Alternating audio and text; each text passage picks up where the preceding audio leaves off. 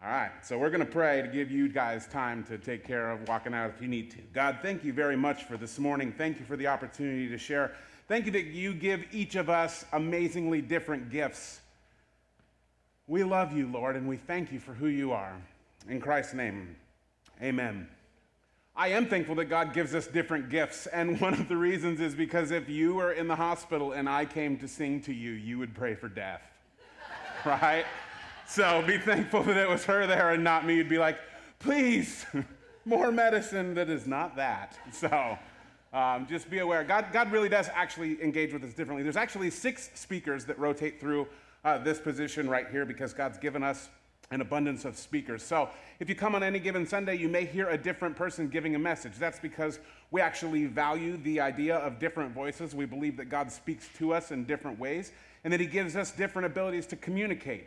Anybody who's ever been in a relationship knows that when somebody says something, sometimes you hear something else, right? So sometimes somebody else may be a better communicator of something simply because of the way that they say that, or the words that they choose or don't choose to use. So I drew the short straw this morning and we're talking about porn. Yeah, whoever cheered for that is really awkward. They're also on our speaking team, I think, which is also funny. So, love ya.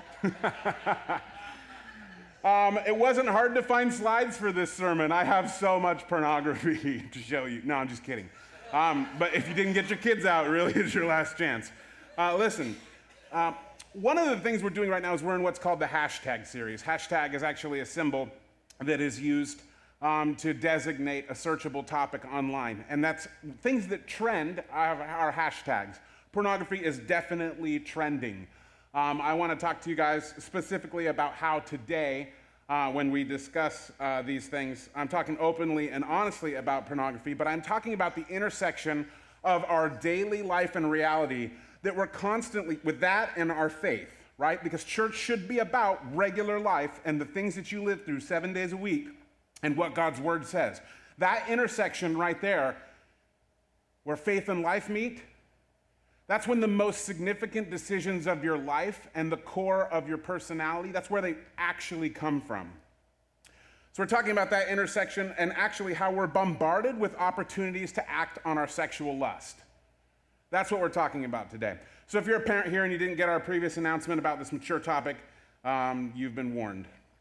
Today we are discussing pornography, but also about being sexually active. And there's a reason why those two things are connected. Pornography and sexual activity share a ton of the same crossover, okay? When you engage with pornography and you engage in sexual activity, you're engaging something mental, emotional, spiritual, and physical. This is actually a thing. There's crossover, so when you're looking at images, you're stimulated. When you're reading words, they're stimulating. Things happen physically, mentally, emotionally. It's a thing that happens. So when we talk about pornography, first of all, we are talking about sexual activity because one thing leads to another. In every message we give at church, we emphasize not only what God cares about regarding what is wrong, because we do believe there are standards for living.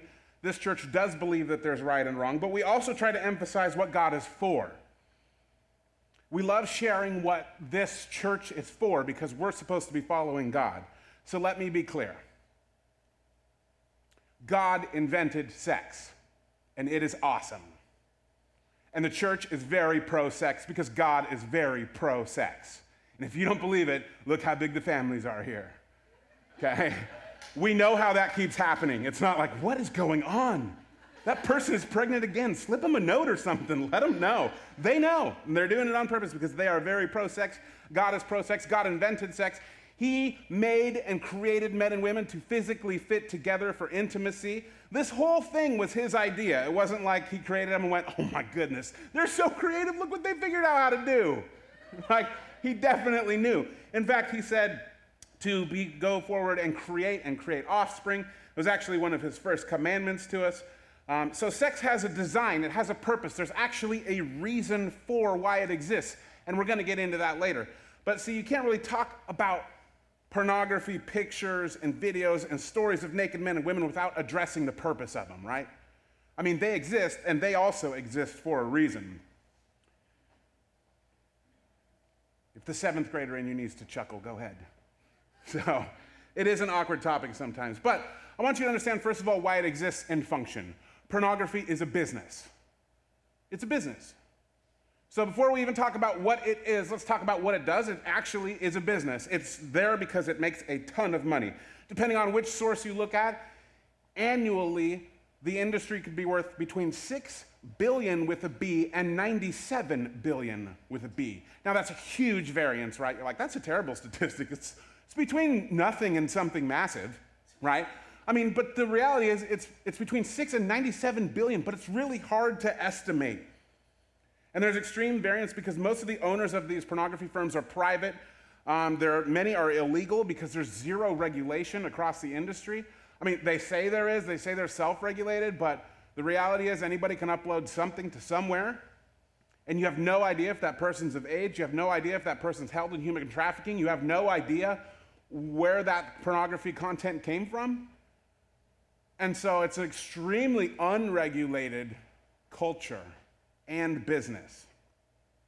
And so it's pretty hard to measure as far as how you can tell how much it's worth. But its purpose is simple, okay? So yes, it makes money as a business, but when we talk about pornography, its actual purpose is simple. It is meant to arouse lustful thoughts inside of you, fantasies and actions that deliver sexual satisfaction. That's what pornography is for. It's not meant to just drive by and not think about. It's meant to absolutely dwell on, to be thinking about, to create fantasies, to create expectations. That's what it's for, and it's meant to deliver sexual satisfaction. And it is a huge business on the internet. Check out this slide. It would be fair to say that currently it is one of the top 4 businesses on the internet. It's coming, I think. Sometimes I break things. They're like, here's your remote, don't break it. And oh, look, there it is. So 25% of internet searches, 25%, 1 in 4 internet searches are related to sex. 1 in 4 internet searches are related to sex. 12% of all the websites in the entire world are pornographic. 12%, 1 in 10, over 1 in 10. 1 in 4 searches on the internet are related to sex. There's a reason why I keep repeating this and driving it home. It's because every one of you has internet in your home or your work. You have it, it's familiar, it's a massive pipeline of information. 1 in 4 searches are related to sex.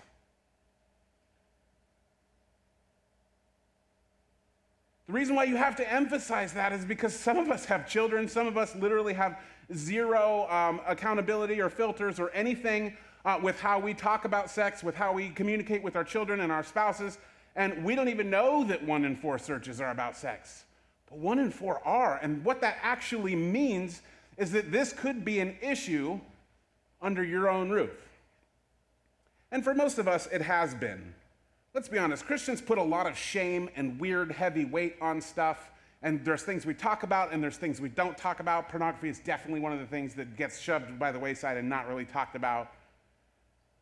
But it's totally talked about in culture. And the purpose of pornography is clear. A car is made to transport, a garden is made to generate food. Pornography is meant to awaken lustful thoughts, daydreams, and to be acted upon sexually for satisfaction. And it's time we acknowledge that one of the top reasons for the internet is pornography. Now you might say, that is not why it was created. That's putting something, okay, but one of the top 4 reasons that it actually does serve is searching for sex. Why do I keep driving that home? Because somebody in this room just refuses to acknowledge that that is an actual purpose of the internet. And you can't quite follow the rest of this until you realize that the internet is used to deliver pornography to everyone. To everyone. Because if you've been on the internet at all in the last year, you've been searching for something completely unrelated and pornography has popped up.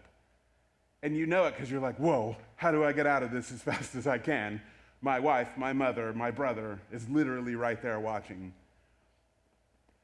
It's there, and if you have the internet at your house or your work, it's definitely past time that you realize that this portal opens your house up to everything. And so if you have children at all, or a spouse, or especially if you're alone, internet boundaries, device use, parameters that protect you, and more, there's so many things that you need to discuss, and if you haven't, it is time.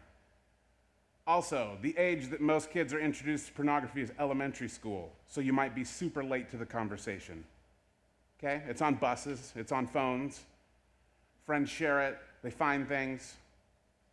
I think it's important that you know that. There's not only extreme variance in how much money the industry makes, there's extreme variance on how it's perceived. I want you to look at this slide that I made you that helps you understand a little bit about what the population actually believes. So this is like, where's Waldo? You're going to find yourself in this statistic, in this infographic. Which one of these groups are you? Okay, you might be a teenager. 43% of teens believe that pornography is bad for society. 31% of 18 to 24-year-olds believe that it's bad for society. 51%, just over the middle there, of millennials believe it. Gen Xers, 44, boomers, 59%. Now, there's a reason why I put this statistic up there. First of all, it's to make you go, oh, so what does society believe? How much are they actually believing that it's bad? What does our culture actually believe? The second reason why this infographic is up here is because how often do you align with that population? That's an uncomfortable question, but it's definitely one worth asking. Do you actually believe that it's bad, or is it neutral? I feel like it needs to be said that culture has subtly changed the words of how we view pornography over the last few decades. It used to be when I was growing up that it was explicit content or illegal or banned or whatever, and then it turned to adult content. And then people were like, well, what does adult mean? And they didn't really like to define that very much. So then they just defined it as, are you mature enough to view this? And now it's just called mature content. So see, these little tiny language shifts, what they actually do is they create acceptable categories in which now you and I can excuse ourselves into that category as being appropriate, because you're old. If you're me, you're old. So the reality is you may say, oh, I'm an adult. I'm mature enough to handle this content. And it's no longer considered explicit or bad. It's just adult. It's just mature. In fact, maturity is actually something that we strive for. Do you see what happened there? Like the word mature is, are you maturing into a complete adult? And now it's like, are you mature enough to view this? So that's confusing wordage. I also noticed it's really common for Christians to turn to one another for validation and verification, and this is super weird, but it happens all the time. Totally been guilty of this in my own marriage, right? Something comes on the TV, you know you probably shouldn't be looking at it, but you turn to your spouse or someone else in the room, like, are you cool with what I'm watching? Because if you're cool with this, I don't even see that happening right there. Again, rewind it. Like, I'm just saying, like, we do that. We validate, like, our morality. We look to other people for our actual moral compass. So we say, we tend to put things in categories as, well, this is inappropriate, this is not a big deal. And what we do is we turn to somebody else for validation so that we don't feel as bad. Well, I can watch it because my wife's cool with it. I can do this because my spouse doesn't seem to mind, so it's okay. Right, and that happens all the time. There's actually super popular shows that I really want to see. I have been told, I'm just going to throw a name out there, I've been told that Game of Thrones is the best written show that has ever been on TV. And I'm like, whoa, I love cinema. I got to see what that's about. So I start watching the first episode. Didn't get very far into it at all before I found out what that was about. Should be called Game of Porn. But I was watching it, and I was like, holy cow. And I stopped it, and I was like, what just happened? Like, I know it's on Homebox on HBO, and I know it's like a thing, or Showtime, or Boob Time, or whatever it's called. But I was watching it, and I remember thinking, should I check in with my wife before I continue this episode? Like, what do I say? And then I realized, what am I doing? You're going to check in with, hey, babe, do you care if I watch these two naked people have sex on TV? It's just like a small part, but it's not. It's actually a big part of the show, from what I hear. I didn't make it past the first episode. I actually didn't have to ask my wife for permission, because that thing inside of me, that voice that goes, dude, you already know right and wrong. Don't look for validation and justification for your sin by blaming the person next to you. Ouch. So let me be clear, culture, the church, your spouse, your boyfriend, your girlfriend, your sister, your brother, your best friend, your teacher, they don't set the standards for what's acceptable and beneficial for your spiritual life, your heart, and your mind. It's already laid out for us. God in the Bible is like, hey, listen, I'm going to show you how to live with this thing that I created. I want to show you how to use it. I want to show you what it's for. It's amazing and it's awesome, and I'm pro-sex. And he lays it out for us. So you don't actually have to create a line where God has already created a line that's done for you. And probably one of the most interesting comparisons of how pornography is viewed comes from this interesting response from a Barna research poll right here. At first, when I saw this, I was like, what is this about? Teens and young adults 13 to 24 believe that not recycling is worse than viewing pornography. And my brain went, we recycle pornography? Like, I'm done with this. Here you go, Joe. And so, like, that's super weird. And then I was like, oh, they're talking about two different things. Duh. Okay, but you guys are just smarter than me. But really, that's an interesting statistic. So the first thing I thought was, what a non sequitur and weird argument. One thing doesn't follow the other. This isn't logical. You can't compare recycling and pornography. They're two entirely different things. One deals with the environment and our ability to basically resource a commodity. And the other one definitely deals with our environment, and pornography is a commodity. And then you start to realize, yeah, but one is viewed as bad because it actually has an impact on society. And then you look at the other side and you go, wait a minute. What if pornography actually has a really heavy weight in society and does influence society? What if recycling and the idea of caring about the future generations and what they actually do and how they live on this planet and viewing pornography were actually a little bit closer than we'd want to believe? Especially when you consider whose problem is this. Is it the older people's problem or the younger people's problem? So the values of our culture say that there's a greater impact and moral mandate in protecting our outward physical environment than there is in actually protecting our hearts and minds. And that's super common for young people to believe. It's a telling statistic because ultimately it reveals that young people value a tangible resource and integrity and see potential, but somehow view pornography as dehumanized, a commodity, a thing that's consumed without much consequence in society or individuals. And that's actually where I want to start right here, this next slide, because cultural view, what we believe about pornography is that in our society today is that it's a harmless commodity, that it doesn't matter. But the biblical view says that pornography is actually people. Pornography equals people. They are real humans. And you can say, yeah, but it's acting, yeah, but it's fake, yeah, but it's art. It's part of entertainment, it's an industry, it's harmless, it's not dangerous. And most young people agree with that, and it looks like some older folks do too, but look at this statistic about who agrees that pornography is pretty harmless. 90% of teens and 96% of 18 to 24-year-olds are either encouraging, accepting, or neutral when they talk about pornography with friends. And so I told you it'd get weird if you were young in here, and now your parents are like, what does my teenager think about this? Ask them. Have a conversation with them at some point. When their friends bring it up, because they have or they will, I promise. So was your kid quiet about it? Because it's super awkward at that age when they're like 11, 12, 7, whatever, and somebody brings up pornography, it's awkward. Were they neutral? Were they positive? Were they just like, it's not a big deal, I've seen naked stuff all the time, right? Because teenagers are always trying to compensate for what they know and how cool and smart and mature they are, right? And so the reality is they talk about it positively and like it's no big deal because their culture totally accepts it. 90 to 94% are neutral or positive about it.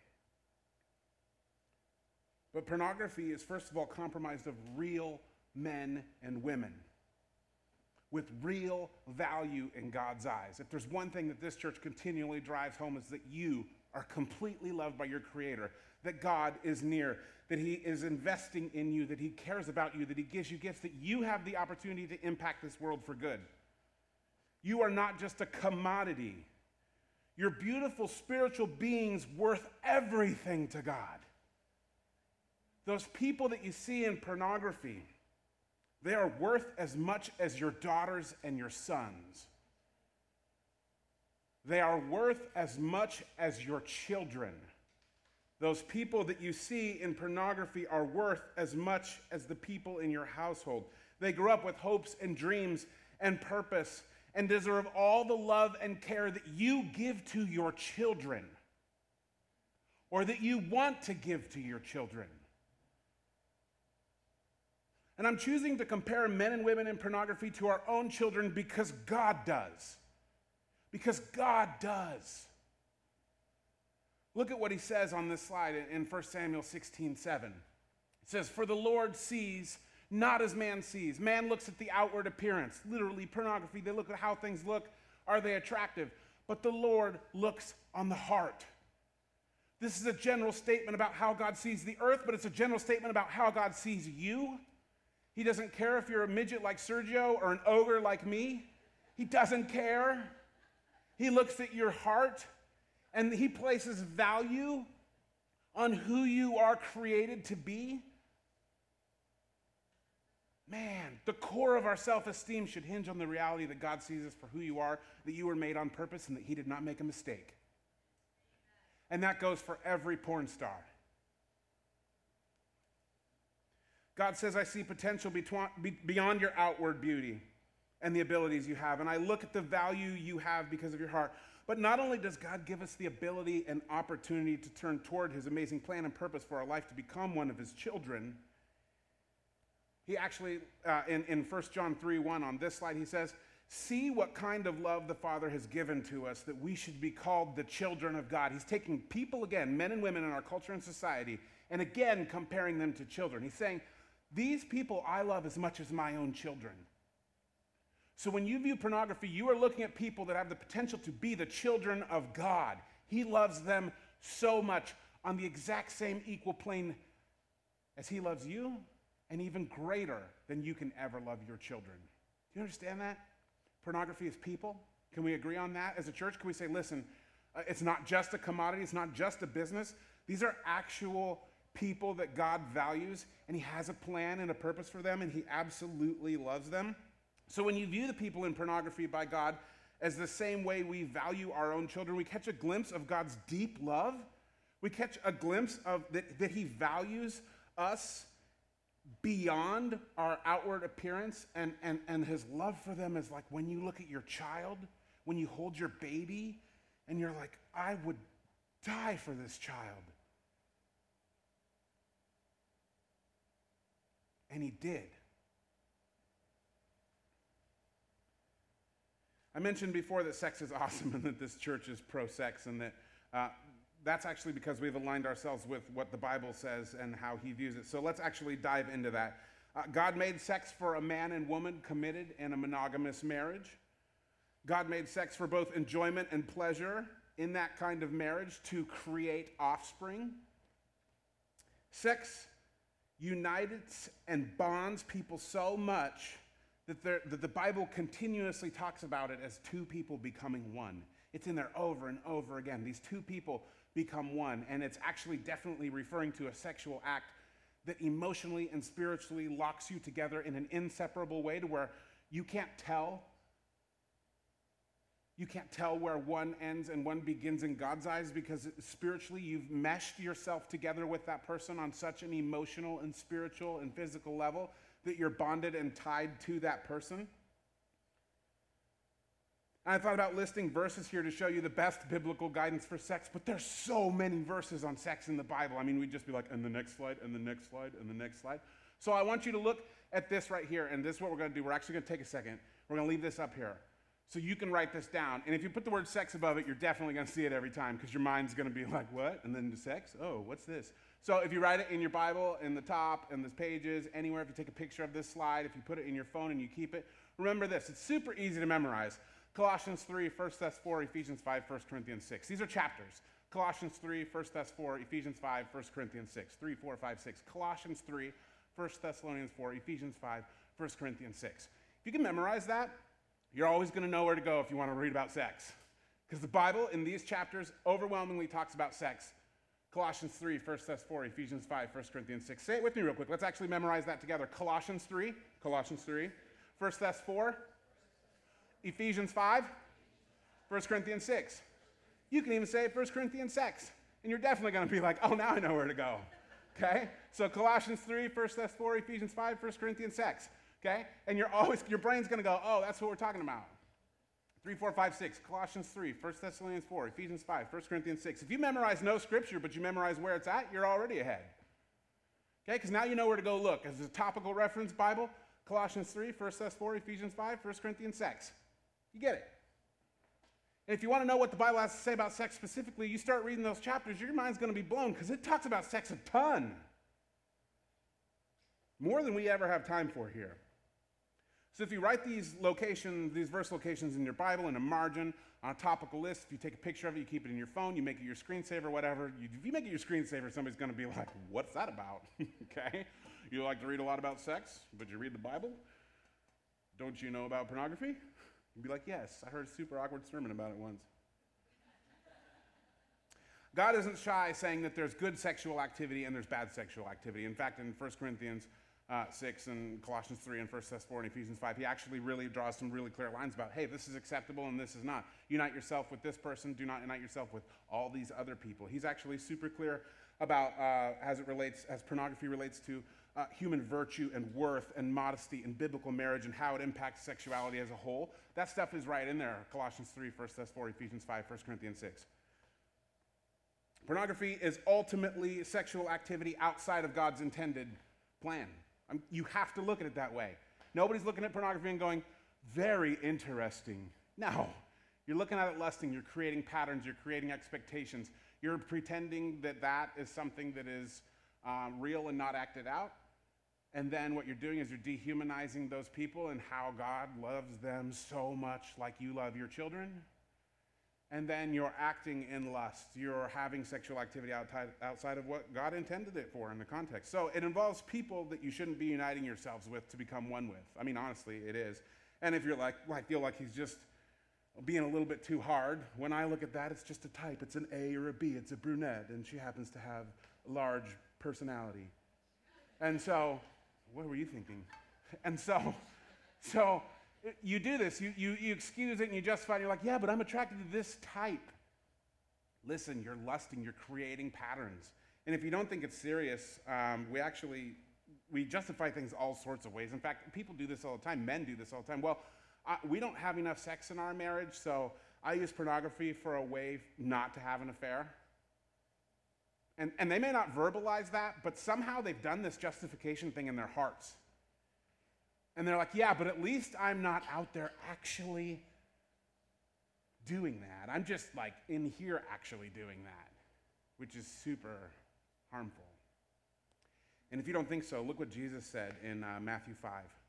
Jesus is speaking to a crowd and he says, I tell you that this standard is so brutal here. Anyone who looks at a woman lustfully has already committed adultery with her in his heart.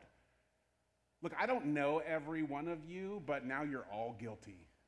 Because you're human. I'm being totally serious. You want a level playing field? Every single person in this room has lusted before, so you've committed adultery in your heart.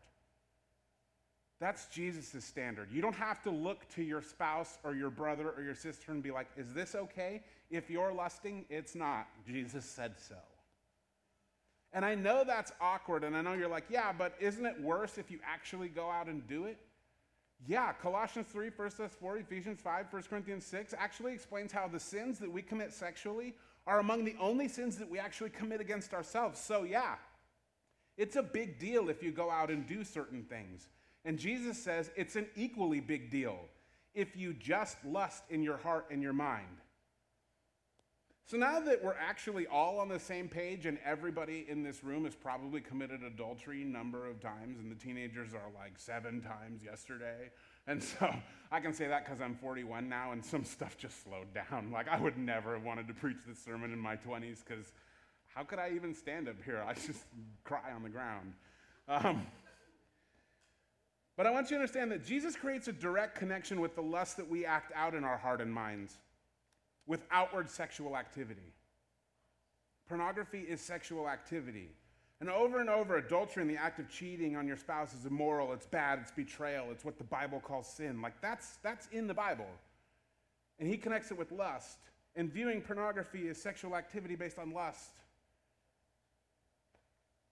And we as a church don't create the standards for sexual satisfaction and behavior. We don't get to decide what's moral and immoral. This is not that kind of church. We don't have like a book that accompanies the Bible or a list of things you really, really shouldn't do. We believe that when you love God, you hate sin. We believe at this church that when you love God, you hate sin. And you might be brand new at that. And that's okay. You might not know what sin is. You might not know which sins to hate. Statistically, it looks like 50% of us are already messed up on that. So that's kind of hard. about giving this message. I don't actually know who I'm talking to. I don't know where you're at or what you've decided about pornography or what justifications you've made in your marriage, in your life as a single person. I have no idea what role it plays in your life. But I know that when we love God, we hate sin, because Romans 12:9 says that love must be sincere, hate what is evil, and cling to what is good. And this church believes that God is good. So you're going to hate what is evil if you're clinging to God. Because God and evil are like light and dark. They do not go together. They cannot. They're complete opposites. So if you're loving God, you're hating sin because God is good. And sin is evil, and God wants nothing to do with that. So your relationship and walk with God involves you loving God. And God loves us and hates sin. And now I need to address the elephant in the room, because it's statistically impossible to be in a room this size with this many people here, especially with those of you listening on the internet at home. Now it's absolutely statistically impossible, because as you're hearing this message, it's not possible that pornography is not an issue for someone in this room. It's not possible.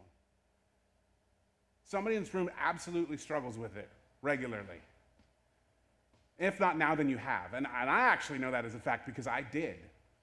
Many of us developed repeated patterns of viewing pornography that were borderline addictions. Some of us have it right now. And some of us were exposed to pornography in our youth, and nobody told us what to do with it. So we collected it, or we kept it, and we hid it, and we dwelled on it, and we got more of it, because that's the problem with pornography. It always builds. You always need more. It doesn't satisfy the same again. And so from our youth, it gained traction, and it seared itself into our memories, and it awakened lust in us that nobody steered us away from. I'm just being honest. Most parents did not talk to their kids about pornography when I was growing up. And when the internet happened, they didn't even know what we could find. So a little bit of an excuse to them, but what's yours?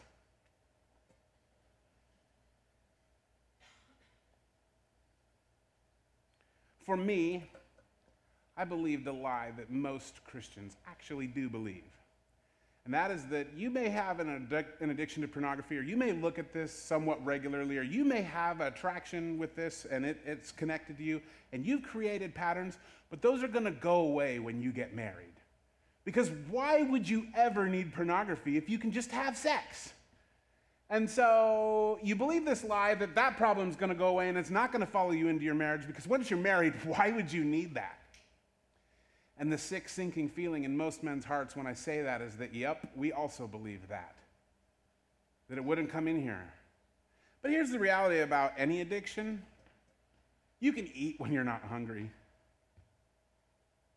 You can drink when you're not thirsty. Name any addiction. You can do it even if your needs are totally met, because it's an addiction. And let's just talk about food for a second as an addiction. I love pizza. Man, I could eat more pizza than all of you, maybe together. Like, I really love pizza. And I can eat a meal, and if somebody's like, yeah, but do you want a slice of this? I'm like, yes, I do. There's a reason why. You eat a meal at a restaurant, and the waiter comes over, and they're like, would you like dessert? And you're like, oh, we're so full. Let's see a menu. That's so an American thing, right? Pornography is a little bit the same way. You could actually have sex and then be offered pornography and be like, I mean, I'm just going to look at the menu, okay? Because it's an addiction, it's an attraction. When you get married, you don't all of a sudden find every other woman not attractive anymore. Naked women are still hot. If you're married, you're supposed to be attracted to the one you're married to, and I hope you are. But the reality is, other naked women are still attractive to you. It doesn't go away. I don't know why we thought it would. But some of us have never discussed that in our marriage. So now your lunch is going to be awkward. Not just because every time you see a dessert menu, you're going to be like, that's like porn, get it out of here. No, that's not why. It's going to get weird because I know I'm creating conflict. And I know some of you are like, we're so overwhelmed with conflict. Can we just not have any more conflict in our marriage? But this one leads to healing. Because when men can open up about their addictions with things, they can begin to actually face things. And I know I keep saying men, but it's the only perspective I have. Look, pornography is not isolated to men. 30% of women have pornography viewing on a regular basis. So 1 in 3 women, statistically in this room, that's about, if there's 3 per row, if you go all the way across, one of you has an addiction. You're all looking, that's her, right? Look, the reason why I'm making a couple jokes is because the shame about talking about pornography is weird. It's super common in culture. If you've ever been to a place like Las Vegas, it's like on billboards and driving trucks going by. And you go into a place and there's just naked people everywhere. It's really common. And the church doesn't really talk about it that much, but this church does. And we want you to talk about it in your marriage, and we want you to talk about it with your teenagers. Your teenagers do not want to talk about it with you. I'm just being super honest. They totally wish that they dismissed themselves. They do not want you to ask how they use their phone and look at their internet searches. They definitely don't want you to know that there's apps that you can install on their phones that allow you to see everything that they see so that you can catch addictions early on. It's not about controlling your kids. Listen, it's not. It's about protecting their minds. It's about protecting their hearts. Some of this stuff can do real damage. So they don't want to have that conversation with you because it seems like you're always in their business already. And let's be honest, if you have teenage boys, look, you're late if you haven't had this conversation already. So start out with an apology and be like, look, I didn't really know that 90 to 94% of you guys are talking about it and looking at it. Dr. Dobson actually said 96% of teenage boys struggle with this, and 100% of teenage boys lie. So put those statistics together. Your kid's dealing with it. Look, I got daughters. It's not like I go, oh, well, they're cool because they're not attracted to, and no, they don't care about, dude, they're teenagers. If they rode the public school bus, you're already late, okay? If they went to a school and you weren't right there, they've already heard it, seen it. So let's have some conversations with our kids when they're young. And you know how to do that appropriately. You don't go, have you seen this? You don't pull it up and be like, look at those 2 people making babies. Have you seen that? That's not what you do. And the reason why I say that is exactly how some parents in my generation actually did deal with it. That is how they taught their kids about sex. They introduced them to pornography. Not a good idea. Don't do that. Addictions, habits, and hang-ups, they don't actually just go away. So let's be honest, some of us hearing this message today absolutely need to take out the trash. And so I'm going to give you some super tangible things to do, and it starts with this slide right here. This one right here. It's time. It's time. Look, you already know. Some of you are like, he's going to give a pornography on sermon. That's what I'm doing. He's going to give a sermon on pornography. He's definitely going to say it's bad. Okay, so you already know. So you came here already knowing. Still might be an issue for you. It is time to take out the trash. Some of you, that literally means that you have printed things off, that you have books that you know you shouldn't have. You have discs, you have DVDs, and if you're super old, you have VHS. And you know you have to take out the trash. So listen, parents, if you go home and your kid asks for a trash bag or walks out with a big old bag, don't look in it, just have a conversation with them. Because they're just following what God says. Take out the trash. Some of it's, you need to go through your camera roll, you need to go through your backups, you need to go through your hard drives, you just need to get rid of some stuff. I'm not just talking about clearing browser history, I mean you actually saved it and you need to get rid of it. It's not helping you. Some of us have to purge digital files, delete photos and videos, and this brings up my next point. As shameful as pornography can make someone feel, you are not alone in any temptation or struggle that you have. The Bible says in Hebrews about Jesus, it says this, for we do not have a high priest. It's talking about Jesus. It says, we do not have a high priest who's unable to sympathize with our weakness, but one who in every respect has been tempted as we are, yet without sin. So, Jesus, I don't know, I always laugh. I'm like, Jesus saw pornography and was like, no, I got to get away from that. Look, it says in every way. I don't know if it was like, I was laughing, I'm like, did you see this papyrus that I spent 28 hours hammering together and then used ink on? I have created a scroll of porn. Like, or if it was like, but they have seen, I don't know if you've ever seen like old Egyptian caveman drawings on walls. They definitely had a thing about penises. Like, and so I'm telling you this because pornography is not new. It's not new. It's been around for a super long time, as long as the Greeks have been in fertility and talking about gods and creating cultures. Pornography is not new. Jesus was around it, but he didn't sin and he didn't lust. So if you as a Christian are like, listen, pornography is just something that tempts me, but it's not, I can't talk about it with anybody. Yes, you can. Everybody in this room has had to deal with pornography in one way or another. You can talk about it.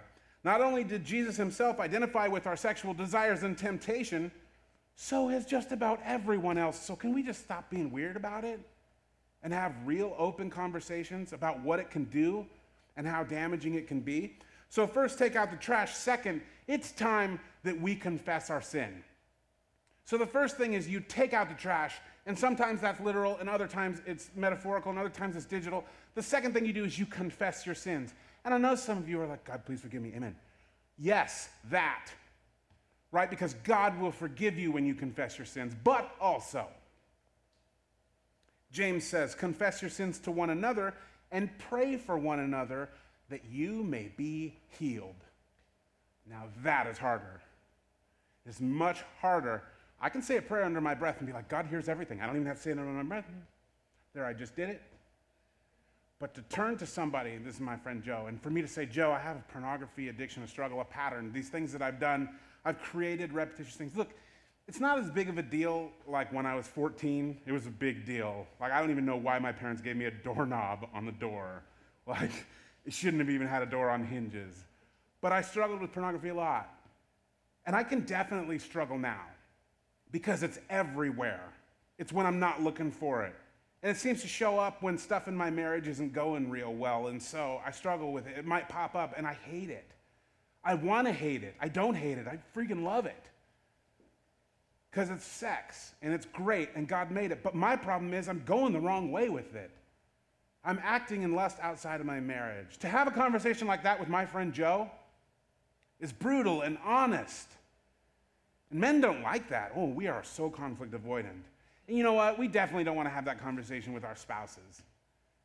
And I'm just being real honest with you. The real reason why is because you're going to think that it's about you. That's really hard to say and sounds trite and rude. But pornography addiction is not actually about your spouse meeting your needs. Pornography addiction is about that God made you a sexual being, and there's sex available everywhere with pornography. And it's not, women, if your husband are struggling with pornography, it is not that you are not enough. Hear me right now. It is not that you are not those women on the screen. It is not that you are not attractive. It is a man's battle that he has to face. And it sure looks like it's becoming a women's battle that you have to face. But I think it needs to be said that just because your spouse may have a pornography addiction or habits or hang-ups or repeated traction on some area of pornography, that actually isn't because of you. So let's just defuse that bomb before you get into it. Now, it may be that you are part of the problem. How would I know? I haven't had a conversation with you. Every single person's different. But in general, pornography addictions have more to do with the reality that it's available and that naked women are attractive. It doesn't have anything, it has to do with dessert and not the meal. And so just keep that in your mind when you talk about this, because it could be so defeating to find out somebody has a pornography addiction. I can't imagine when my wife first saw a browser history after we were married and I thought that it was all gonna go away. I can't imagine how awful she felt.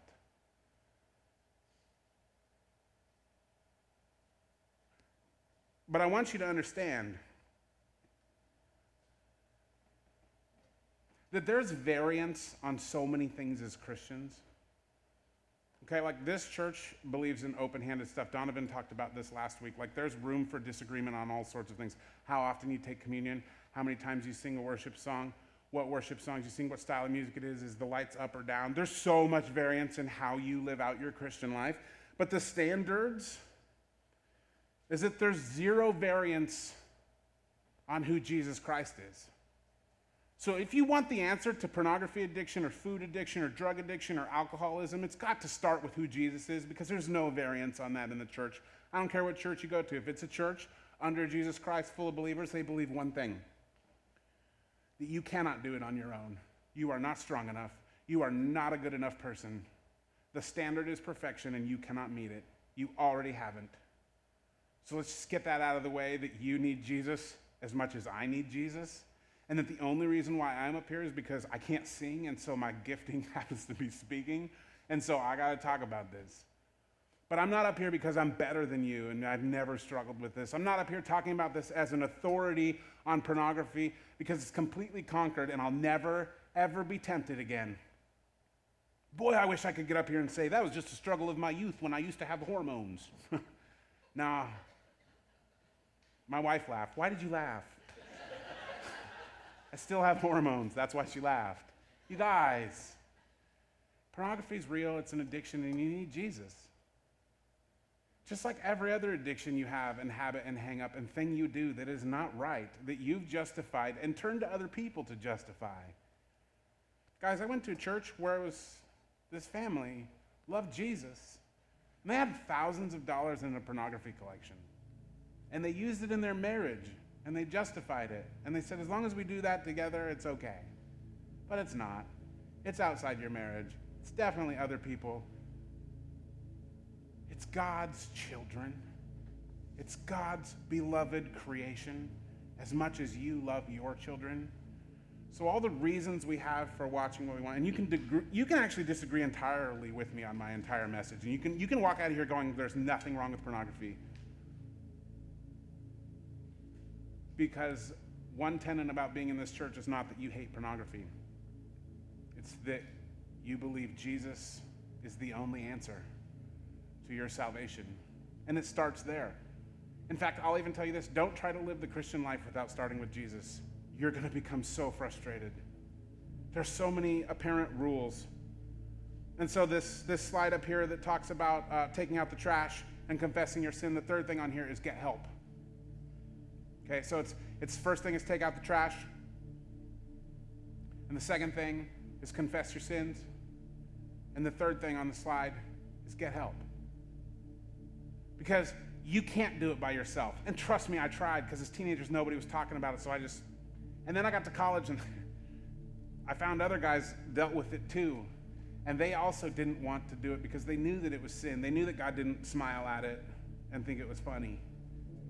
And so we had to get help. We had to meet regularly. We had to have accountability. And then we got apps. And then there's accountability digitally. But it starts with a conversation with a friend where you say, this is something that actually does affect me. And the only source and help, yeah, it may be a friend, it may be an app, and all those things are good, and they support your help and router control and device control on your kids and knowing what they see. It's not the answer. The answer is Jesus, and I have to ask you, have you begun there? Like, no, really. Some of you guys have been in church your whole life. Have you actually started over with Jesus? Starting over with Jesus is actually pretty simple. You say, God, I can't do this anymore. I can't do this anymore. The standards are overwhelming. Yeah, the standard is actually perfection. So you've already fallen short of the glory of God, and you'll never see him unless you realize that by surrendering to Jesus, God already loved you so much that he gave his only son to die in your place. Because the wages of sin is death, so you already are experiencing death, and you're already going to experience death. But God sent his son to die to take our place, to pay that full price. And because he bled and died as the perfect Lamb of God, the perfect sacrifice, now you can be justified before God. That is the epitome and the only thing in Christianity that this church will never waver on. Everything else, and we do believe other things are super important and commanded in the Bible. We absolutely believe certain things are sin. We are very passionate about certain things. We even had a conference on sex trafficking here this week. But listen, those things are not as important as starting with Jesus. And I don't know where you are. I don't. But if we confess our sin, it remains no more. God is faithful and just to forgive us our sin because his son already paid the price for it. And when we get help with any addiction or sin, when we align ourselves with other believers going the same direction and we share our struggles, there's a unity and a forward motion in the church when we pray together and we actually deal with things we begin to heal. And we want that for your marriage. And there's a powerful adage that cuts to the core. It's abrasive. What I'm about to say to you, I saw when I was 19 years old hanging in a dorm room on a banner, and I remember it to this day. Pornography rapes the mind.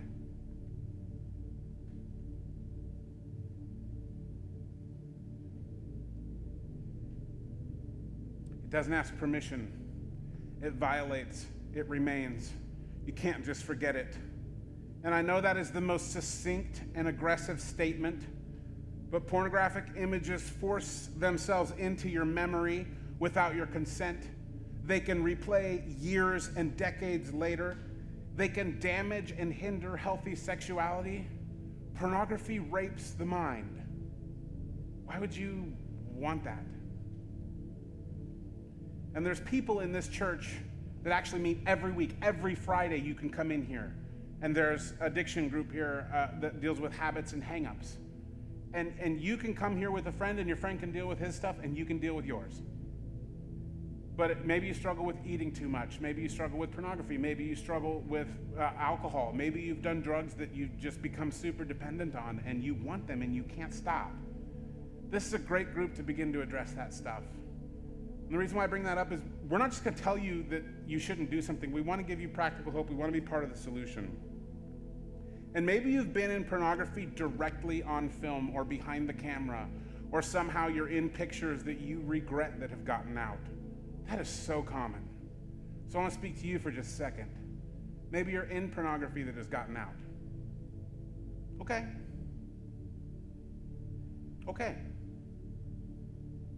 We can work through that. I don't know a single adult in this room that doesn't regret making a decision that turned out bad. There's not one person in here that hasn't made a bad decision that they look back on and go, that was not a good call. So maybe you sent a picture. Listen, we love you. We know there's times in life that we genuinely regret and make decisions. There's still hope for you. And the reason why I go that direction is because the suicide rate for people involved in actual pornography is off the charts. It is off the charts. I typed in suicide rate of porn stars. There's article after article after article. They can't quantify it because pornography is not a regulated thing. It's so high that the New York Times and all these Washington Post and all these other articles popped up that said, why are porn stars dying of suicide at alarming rates? News media agencies are sounding the alarm saying it's overwhelming, it's stunning. Because there's guilt and there's shame with sin. And I'm here to tell you today you can be free of guilt and sin. And that's a discussion that we can have. And I want to end with this slide right here. It's so simple. I don't care if you're watching on the internet or you're at home. If you text 97,000, you just type the word help or hashtag porn, we'll have a conversation with you. Look, you don't know me. Sometimes strangers are the safest people to talk to when it's about something, because I can't rip you apart. I don't know your motives or anything. The people that answer these numbers are going to have a real conversation with you. We have local help for you. We can point you to websites that actually deal with pornography addiction, help you work through that in your marriage, in your single life, what it means to live a pure life. We can work through that stuff. There's actually hope. You don't have to die. You might want to. I have been so guilty in my life. Listen, I have done terrible things in my life that I have definitely thought dying would be way easier than dealing with this. And many of you know I completely crashed my marriage. I didn't move to Asheville going, what a cool place to live. I moved here because my parents lived here and we had to move into their basement because my marriage was in complete shambles. But I want to tell you something awesome. I want to make a shift right here. I want to change from, man, sin sucks and it's heavy and it's bad, to God has healed absolutely incurable and impossible physical ailments in me and in other people in this room. God has healed absolutely broken marriages like mine. I mean healed. I didn't say it first because that's terrifying, but my wife turned to me a couple years later and said, you know what? I actually feel healed from the affair. Oh man. God healed my broken marriage on a level like that. God healed my back about 1.5 years ago completely. You need no medication. That's amazing. And every week we have God stories and someone up here goes, you know what God did? He gave that woman a voice to sing. God has not, with my miracles, not that. But God does amazing things. God is interested in you. He loves you. He's near. He cares about you. He forgives. He wants to heal your heart wounds, and he wants to give you hope. So wherever you are today, when you hear this message and you think, yes, I have things to deal with, realize that it's already been dealt with on a spiritual level. You already have all the forgiveness you need from God. He's literally been near and chasing you, and his arms are open. He's like, listen, I love you. Please turn around. Please shut that off. Please look at me. Please. I'm right here. I'm waiting. And that is awesome news. We're actually going to close with a song that says, all my fountains are in you. And I was like, what a weird song. We don't even use fountains in our culture. Like, they exist at Mexican restaurants outside. Nobody really knows why. You know what I'm talking about. So fountains aren't really a thing in our culture. But the image of a fountain is that it's water overflowing. Water is a symbolism of life, of hope. It's of growth, of energy, of passion, of refreshment, of security. Where there's water, there's life. All my fountains are in you comes from Psalm 87 when David writes, he says, all my fountains are in you and they're overflowing. I have everything I need in God. I'm so excited that there's hope for a future because I can't do it. And that's what we're going to end on. All my fountains are in you is amazing as a song because it talks about how when you're in Jesus, it's overflowing. All of our fountain, all of our life, all of our hope is in him.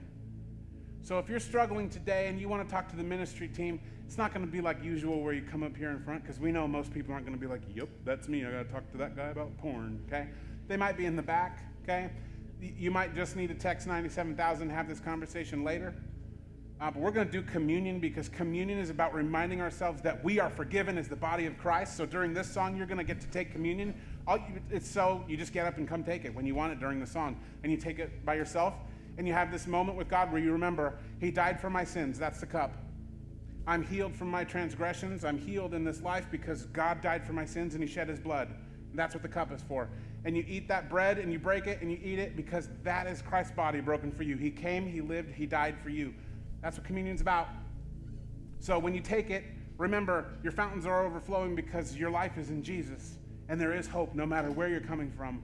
Whether you've been involved in pornography, resisted it your entire life, or completely been entangled in it and it's ruined parts of your life. Listen, no matter where you are, there's hope in Jesus. And if there's one thing we could tell you today, it's that you have an opportunity to completely start over with God anytime you want. All you do is say, God, I can't do this. Pray this prayer with me if you need to start over with God. I can't do this on my own. I need you, God. Please forgive me. Thank you for dying for my sins on the cross. I surrender. I can't do this. I need you in my life. Thank you for being my God and my King.